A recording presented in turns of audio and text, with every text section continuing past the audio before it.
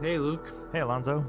So, this is the second of 10 episodes in which we look at that entity on which desirism is built, desire. Right. In our last episode, we made a number of claims that we said are true about desires. That desires are propositional attitudes, that they motivate action, that agents act so as to fulfill the most and strongest of their desires given their active beliefs, that reason is the slave of desires, and so on. That we did. Okay, I have a question about that. Are these claims simply something that you made up and threw out there because you thought they would make a neat moral theory? Is this Alonzo Fife's theory of desires? No, it's not. These claims make up what's called the standard view of desire in the philosophy of mind. Okay, but the standard view is not the only theory. There are a lot of competitors, including the theory that beliefs and desires don't exist at all.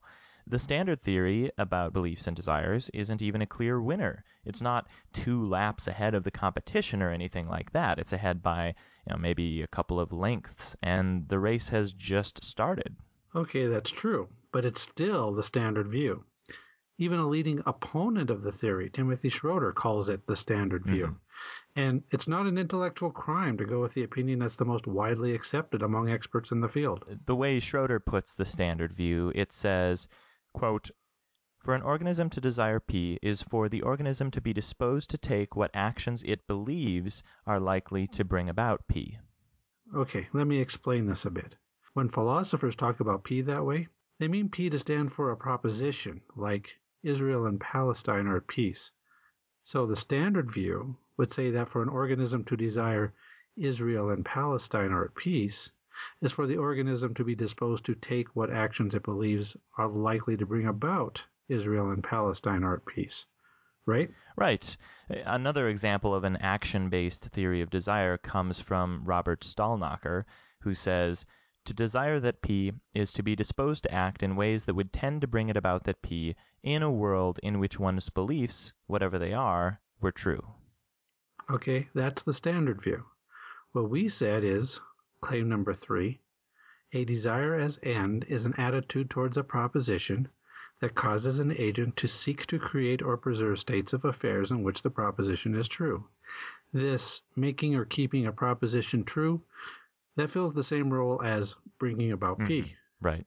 We also said, claim number 5, an agent intends to act so as to fulfill the most and strongest of the agent's desires as ends, given the agent's active beliefs. Right, and that fits the claim that desires motivate agents to act in ways they believe will bring about P. Agents would like to bring about P, but false beliefs sometimes get in the way and cause them to fail to bring about P. I still have some concern about what Schroeder means by the phrase to take actions.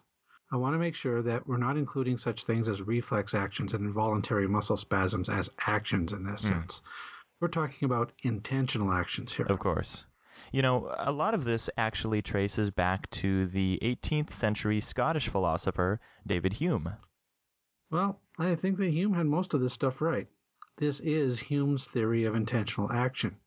What Hume missed, that provided the key to my way of thinking, is the idea that desires are propositional attitudes. Desires motivate agents to make or keep true particular propositions. Yeah, Schroeder writes about these propositional attitudes in his article. He writes, quote, "According to most theories, desires are always desires for conceivable states of affairs. A desire for tea is a desire for a certain state of affairs one has in mind, that one drinks some tea. A desire for a new pair of skates is likewise a desire for another state of affairs, that one own a new pair of skates," and so on. The idea is also expressed with phrases such as "desires are attitudes towards propositions," or "desires have propositional content." Right. That's what's meant by the claim that desires can be expressed in the form of an attitude towards a proposition.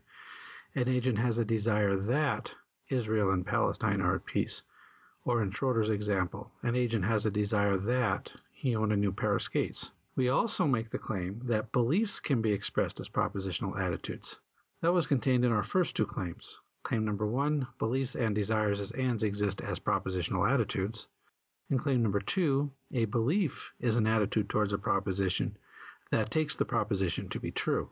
Schroeder doesn't specifically talk about beliefs in his entry on desires, but a quick visit to the Stanford Encyclopedia of Philosophy entry on belief shows that it says, quote, most contemporary philosophers characterize belief as a propositional attitude. And, quote, contemporary analytic philosophers of mind generally use the term belief to refer to the attitude we have, roughly, whenever we take something to be the case or regard it as true. So again, we're just using the standard view. It's not the Alonzo Fife theory of beliefs and desires. No. I don't claim to have made any progress at all in the theory of desires. I'm simply using the ideas that other people have presented, ideas that represent the most widely accepted view of what desires are, but as we said, not the only view. Right, and one of the objections that might be raised against the standard theory is that I don't always act on my desires. We mentioned in the last episode that I may want some chocolate cake, but I may go to the fitness center instead. Well, yes, but that's not actually a problem with the theory. Remember claim number 5? An agent intends to act so as to fulfill the most and strongest of their desires as ends, given their active beliefs. Your desire for chocolate cake might not qualify for membership in the set of most and strongest. As such, it gets sidelined, overruled by the most and strongest desires.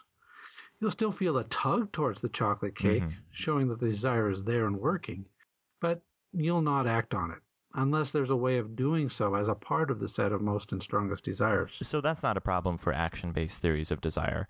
What Schroeder says is, quote, the strength of a desire is typically said to be constituted by the desire's causal power regarding the control of action. For one desire to be stronger than another is for the agent to be disposed to act upon it rather than the second desire, in a situation in which A, all else is equal, and B, the agent believes that each desire is satisfiable by a distinct action, and C, the agent believes that the desires are not jointly satisfiable. Right, there. So, are we done? Not even close. Another claim we made was claim number 7. In addition to desires as ends, there are desires as means, desires for states that, given one's active beliefs, will lead to the fulfillment of an end. Desires as means are constituted by desires as ends and beliefs. Yep, you'll find Schroeder expressing that claim in his entry on desire as well. Quote, some desires are for states of affairs that are wanted for themselves. These are intrinsic desires. It is generally agreed that pleasure is desired for its own sake, and it is plausible that many people also desire the welfare of their children, the success of their favorite sports team, and the end of injustice, and desire them all intrinsically. And he continues, normally, however, one calls a desire instrumental when one means that the end is desired merely as a means to some other end, and not at all for its own sake. Yep. Now, I think we need to explain that what Schroeder calls intrinsic desires, I call desires as ends. Right. What he calls instrumental desires, I call desires as means. It appears that Schroeder's terms are becoming the jargon of those who study in this area, and we may have to adopt them for that reason. However, I find them confusing. Yeah, we talked about this in our first season. Instrumental desire sounds like it should mean useful desire, but it doesn't. It means a desire for something insofar as the thing that is desired is useful, not insofar as the desire itself is useful. And intrinsic desire sounds like the desire itself is intrinsic to the agent. It is part of the agent's makeup. But instrumental desires are also part of the agent's makeup. There's no difference about that. So I think talking about desires as ends and desires as means is less confusing. Well, I could tell you a story that might make some sense of Schroeder's terms, if you're interested. Is it a good story? You'll have to tell me.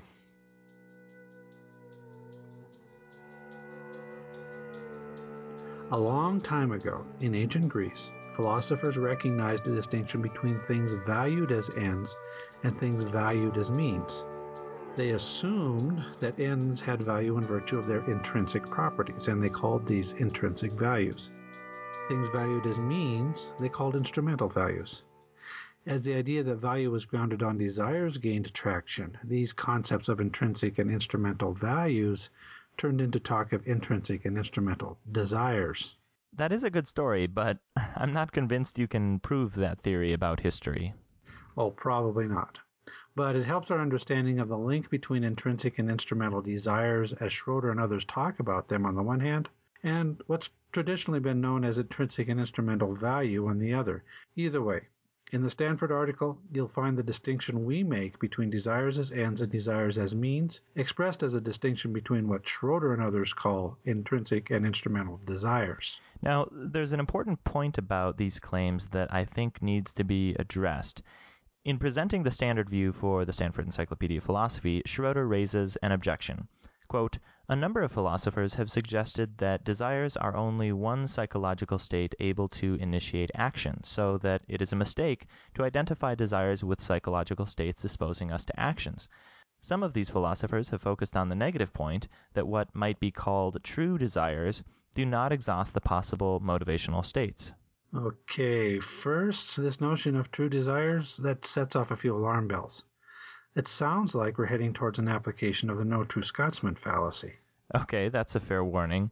For the sake of our listeners, the no true Scotsman fallacy is a way of trying to salvage an argument by restricting the definition of some term. For example, I might say that no Scotsman would ever be a Nazi, and you show me a picture of a Scotsman who is a Nazi, so I answer, well, no true Scotsman would be a Nazi. What I've simply done is redefined the term Scotsman. I've made the definition a lot narrower and made it true by definition that a so-called true Scotsman cannot be a Nazi.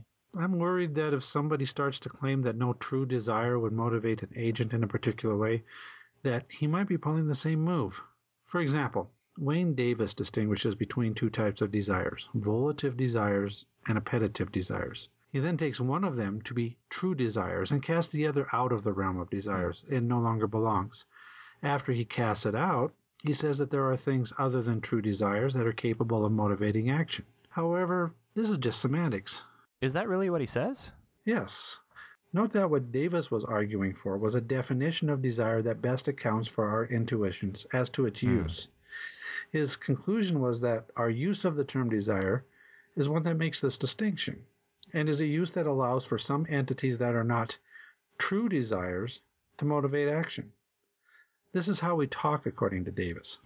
You know, that brings up the point I wanted to talk about. A lot of philosophy is concerned with something called conceptual analysis, where the goal is to create a kind of super dictionary made up of definitions for terms that not only capture every nuance of people's intuitions about the meaning of each term and our actual practice of using that term, but definitions that are also logically consistent and, if they're meant to refer to things in the real world, do actually successfully match up with the real world.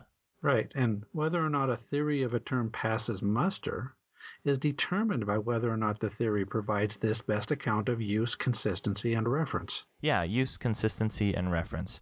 And that's why you'll read all kinds of arguments about how, for example, we can intuitively imagine a distant planet where water isn't made of H2O but XYZ, and yet we would still call it water. And so those intuitions have implications for what the best super dictionary definition of water is, and so on.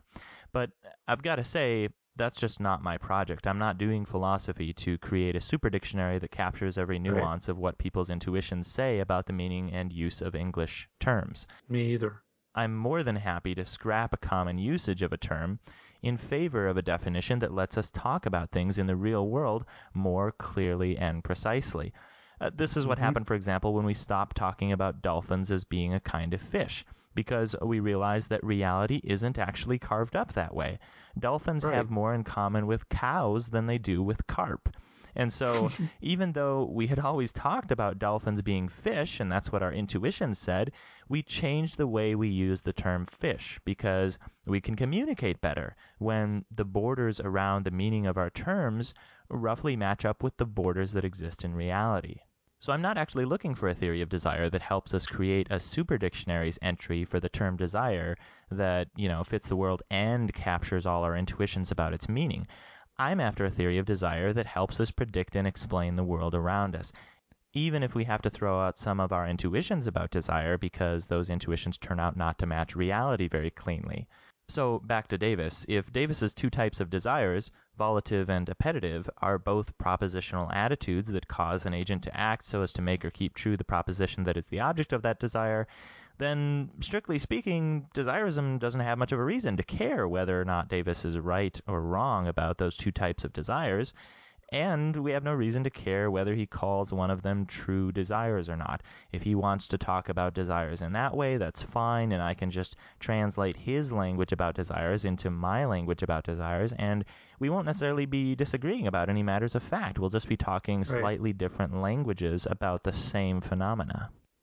So, a substantive objection to desirism would have to take the form of a claim that there are states that cause an agent to intentionally act a particular way, but that state is not a propositional attitude. Mm-hmm. Or it's a propositional attitude that somehow motivates an agent, but it doesn't move the agent to make or keep that proposition true. We haven't established, and we're not even going to try to establish, that an action-based theory of desire represents the best superdictionary definition of desire, one that captures all of our intuitions about the meaning of desire and so on. What we presented is a theory that gives us the best hope of explaining and predicting the actions of intentional agents in the world around us. The two questions to answer are, 1, is there a different way of carving up conceptual space that makes our communication with each other more effective? And 2, how well does it do at explaining and predicting events in the world around us? Right. And I would like to tackle that second question first. Tim Schroeder's book, Three Faces of Desire, has a section in it in which he identifies 8 objections to action-based theories of desire. I think it would be useful to look at those objections and categorize them in terms of inadequate superdictionary definition types of objections versus failure to explain and predict intentional action types of objections, and see what we can do to answer that second type of objection. I can do that. All right. Talk to you next time.